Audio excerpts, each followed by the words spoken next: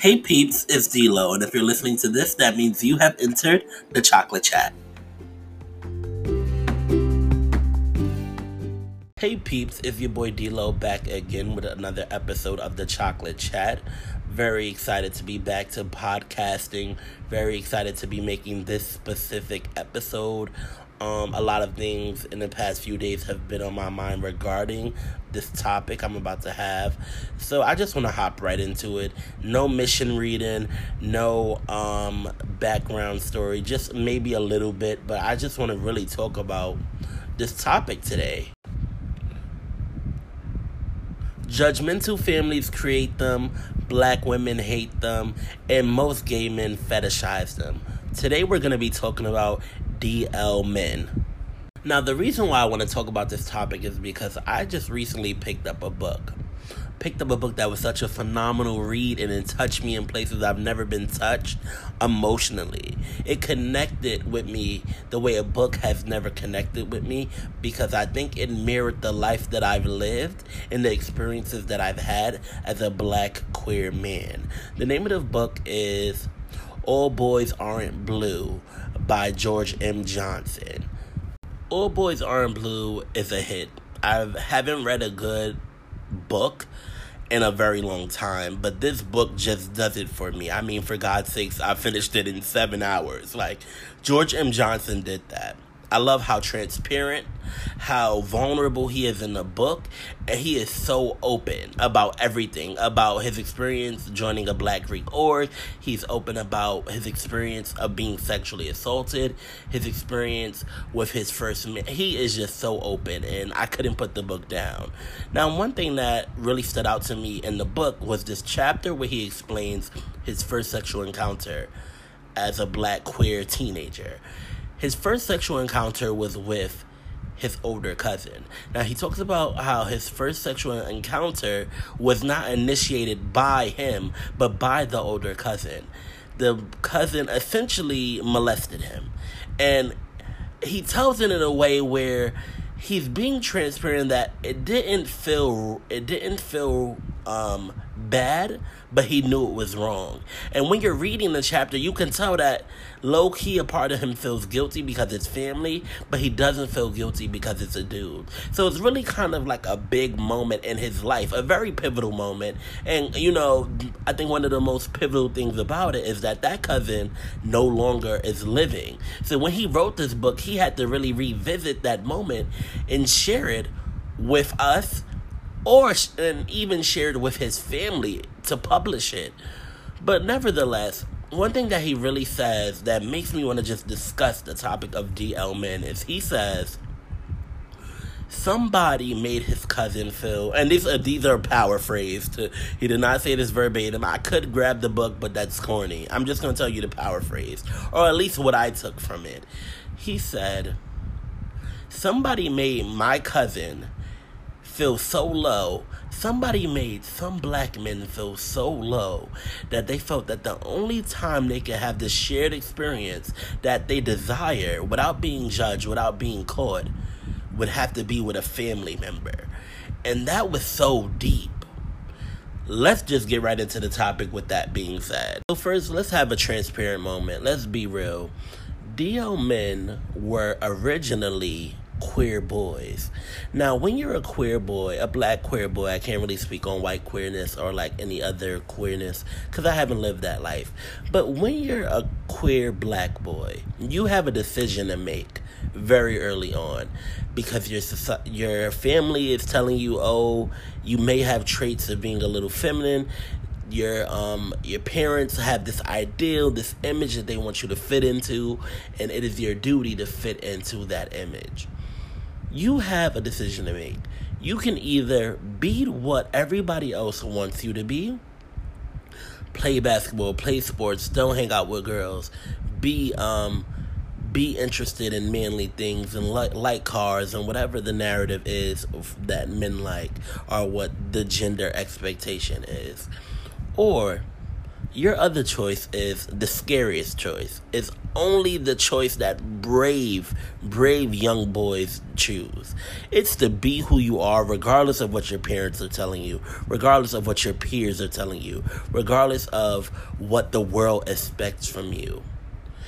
And the men who choose to be who they are, they get to that point eventually in life. I would say I got to that point when I was in college. When I turned 19, I was like, oh, I'm definitely not in the closet anymore. I was just done. It was very hard to express, like, to my friends, my crushes, and how I felt. I just was done. I wasn't going to be in the closet anymore.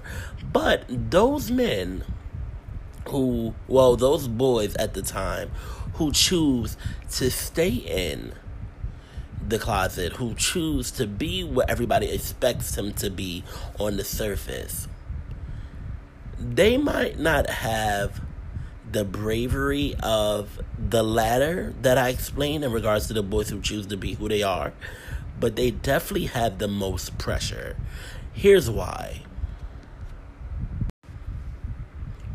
Choosing to ignore who you really are, ignore those real feelings that you have, it crystallizes you into like a fine china. Now you gotta maneuver so carefully through the world that you can't explain these feelings, or you can't even show even a hint of who you really are. Now let's talk about the big elephant in the room. Why do these men choose a life of secrecy, of lies, of sneaking around, instead of a life of peace, free-spiritedness, leisure? Why is that? Let's talk about it. I really want to debunk it, because everybody will go around and say, I hate DL niggas. Like, well, as far as women, because, some gay men really love them, like, live for it. I hate DL niggas. Wow, why don't you just come out? We're going to talk about why they don't just come out. First, family expectations. They have families. A lot of them come from Muslim backgrounds. Family that are really Baptist, who are very strict and very clear on what the expectation is as a Baptist or as a Christian or as a Muslim. And you need to follow that expectation.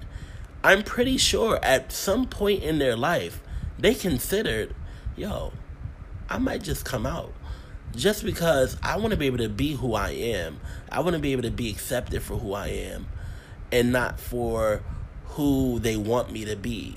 And then they try that, and they try to connect with their families, and they try to have that transparent moment in their families.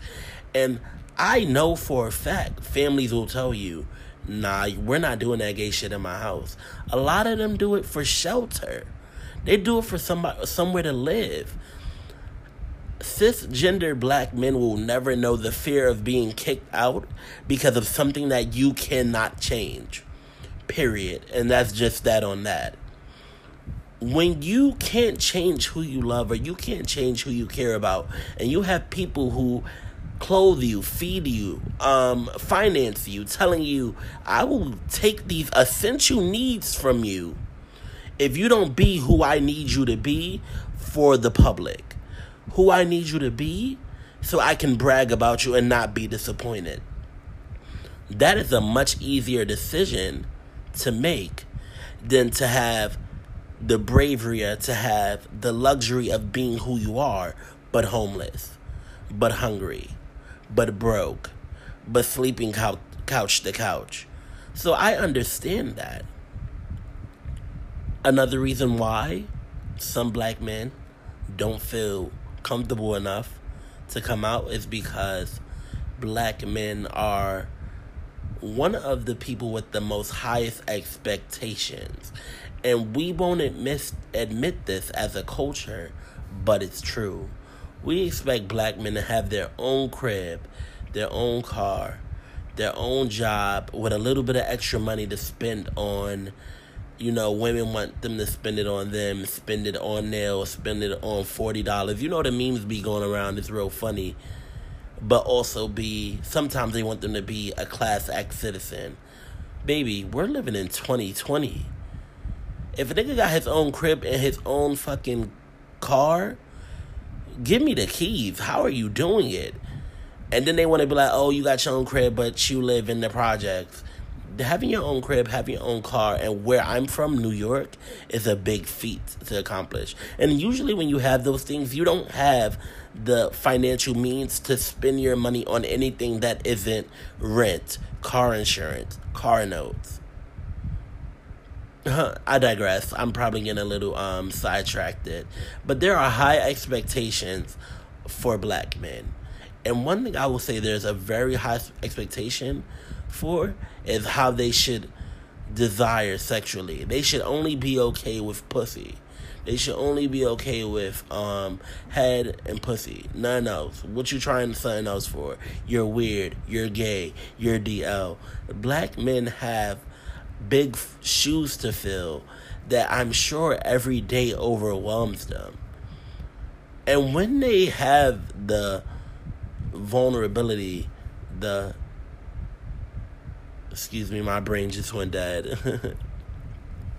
When they have the audacity to say, you know what, I might want to bring another dude in the bedroom, I might want to try this, black women openly shame them.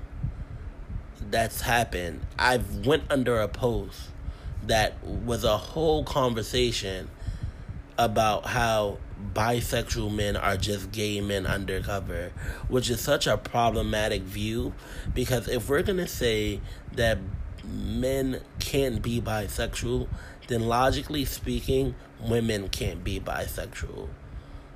But I'm just saying,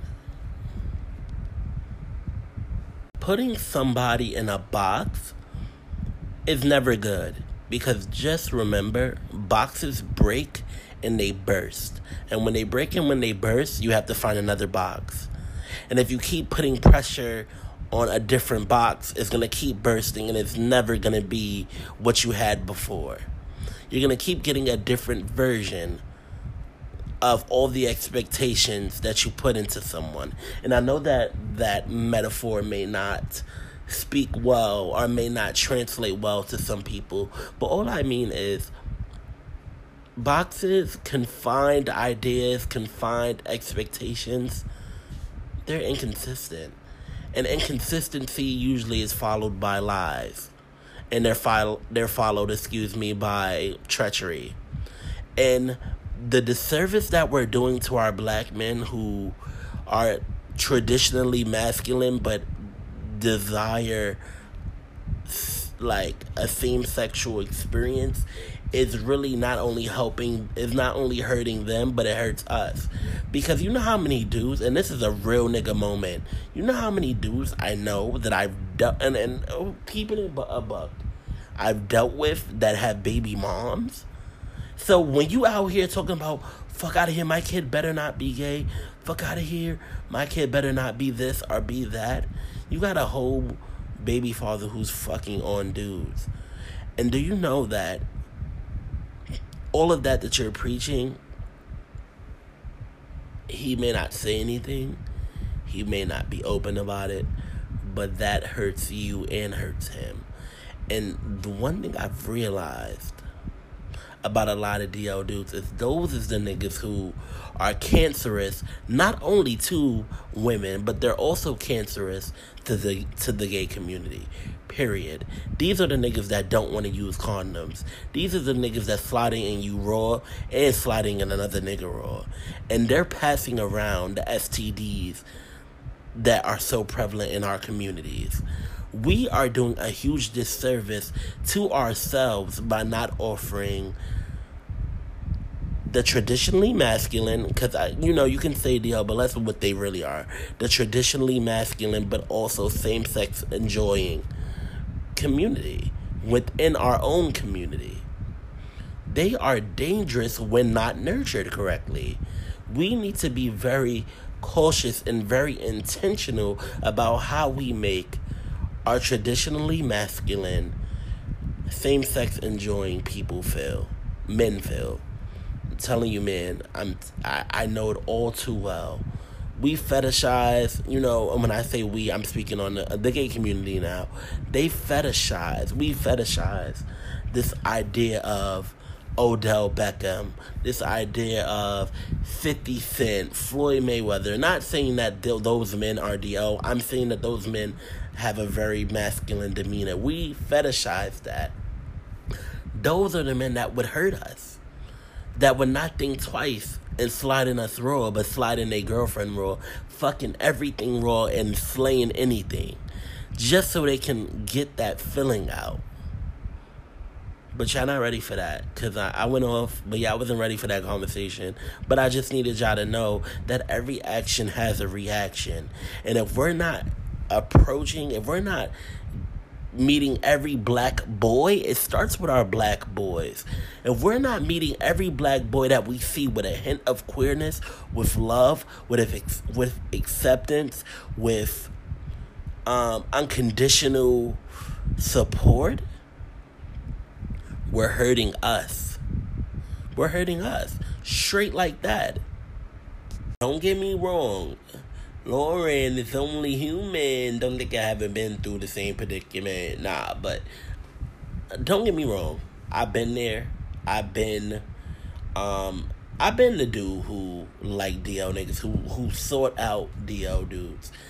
And I only say that because that is a phase that you need to go through in order to fully accept the fact that you are not hetero, that you like dudes, because you want these traditionally masculine niggas traditionally masculine dudes that you hope like the same sex as you, because that's the narrative that you see every day on the TV. That's the narrative that you see every day on YouTube. Everybody want to be Ken and Diaria. Everybody want to be Will and Olivia Goldjuice. You know what I'm saying? Everybody want that. They think that's cute. So when you see narratives all the time, The Notebook, Time Traveler's Wife, The Photograph, all these movies traditional love stories, you see a man and a woman. And if you usually associate in liking men with a woman. So you have this idea of what you want your boyfriend to be. And a phase of that, usually teens, mid-teens, mid to late teens, you're realizing that the shit that you want is only because society's led you to want that. When I DL niggas, it was so bad. I only wanted to talk to certain dudes that carried themselves a certain way. But that also was because I was seeing what my female friends had. I was hanging out mostly with women, and they had boyfriends that was played basketball. Some of them sold drugs. They just did traditionally masculine shit. And you want that. You want to fit in. You want to be able to bring your nigga around and he fit in with the rest of them. And you're understanding, but once you grow out of that phase, because best believe me, it's a phase, you start to realize, first of all, those men are hard to find. And usually when you find them, they're hoes. They're hoes, or they got a baby moms, or they're married. They always got some type of baggage. They never come baggage free unless they fully accept themselves. Unless they choose as boys to have that courage later down the line to be who they are and fuck what everybody else thinks. I've been there. I liked that. I wanted that. All of my friends have been there, have wanted that, have had that. I've never, I've had it, but, some of my friends had that. You just gotta get wise to it, because then you realize those dudes, all they good for, and this is me speaking from the black gay narrative, I'm not speaking for just the wide range narrative anymore. Those dudes are only good for a nut. They good for a night. Those aren't the dudes that's gonna really want to have kids with you. Those aren't the dudes who gonna want to take you out on a date. The niggas that want to be seen with you in daylight. It's so much more to that than oh, he boxed, oh, he played ball. Now you only see him after 10 o'clock. Where they do that at? It's not worth it. It's not worth it. And the only way I can see all these women, I complain, Black gay men complain, black women complain, the churches complain about, oh, we got all these gay dudes, all these men that like men. We're truly living in the end times. If we want to really see the men who like men to be safer, to be loved on, to be doing right by not only the people who they care about, but the people they choose to lay with, whether they be a black gay man, whether they be a black bisexual man, whether they be a black pansexual man. We got to nurture them with love. We have to nurture them with support. We got to be willing to understand the way they want to love and be okay with that. Because when we're not, they go into the shell, and that shell is very catastrophic because it destroys everything in its path. They become this bomb that continues to go off every time it encounters a threat. Every time it encounters something that may jeopardize their equilibrium amongst their peers, amongst their families, they become this bomb that is always ready to go off or always ready to blow up over something that is so minimal because they don't want that part of themselves that they hate to get out. With that all being said, let me simplify it for you. DL men are the product of their peers' hate and judgment. The only way to prevent or lessen the amount of DL men is to create confident, strong, queer black boys, because DL men originated as queer black boys. Just a disclaimer, I want to note on record that I do not have any hate for DL men. For a long time, I thought I did when I started to deal with one. I actually lost my virginity to one. I hated him, and I hated him because he could give me a feeling as good as sex, but he couldn't give me what I really wanted, not sex. When we're having sex with a bunch of people, all we really want is intimacy. And what I really wanted from him was intimacy, and he couldn't offer me that. That was a big problem. I want to be intimate with somebody. I want to be intimately regarded by somebody, and he could only offer me a nut. Nevertheless, I don't hate DL men. I appreciate them because actually a DL man gave me the courage enough to come out the closet. And that's going to be a story time. Actually, my next episode is going to be a story time on that DL dude who really helped me find peace within myself enough to come out and openly say that I like men. And that changed my life. That was a pivotal moment in my life. College, freshman year. I'm going to tell that story, but I just want to thank him. He was dope. And DL men, they're not all toxic. They're not all ticking time bombs. A lot of them just want love.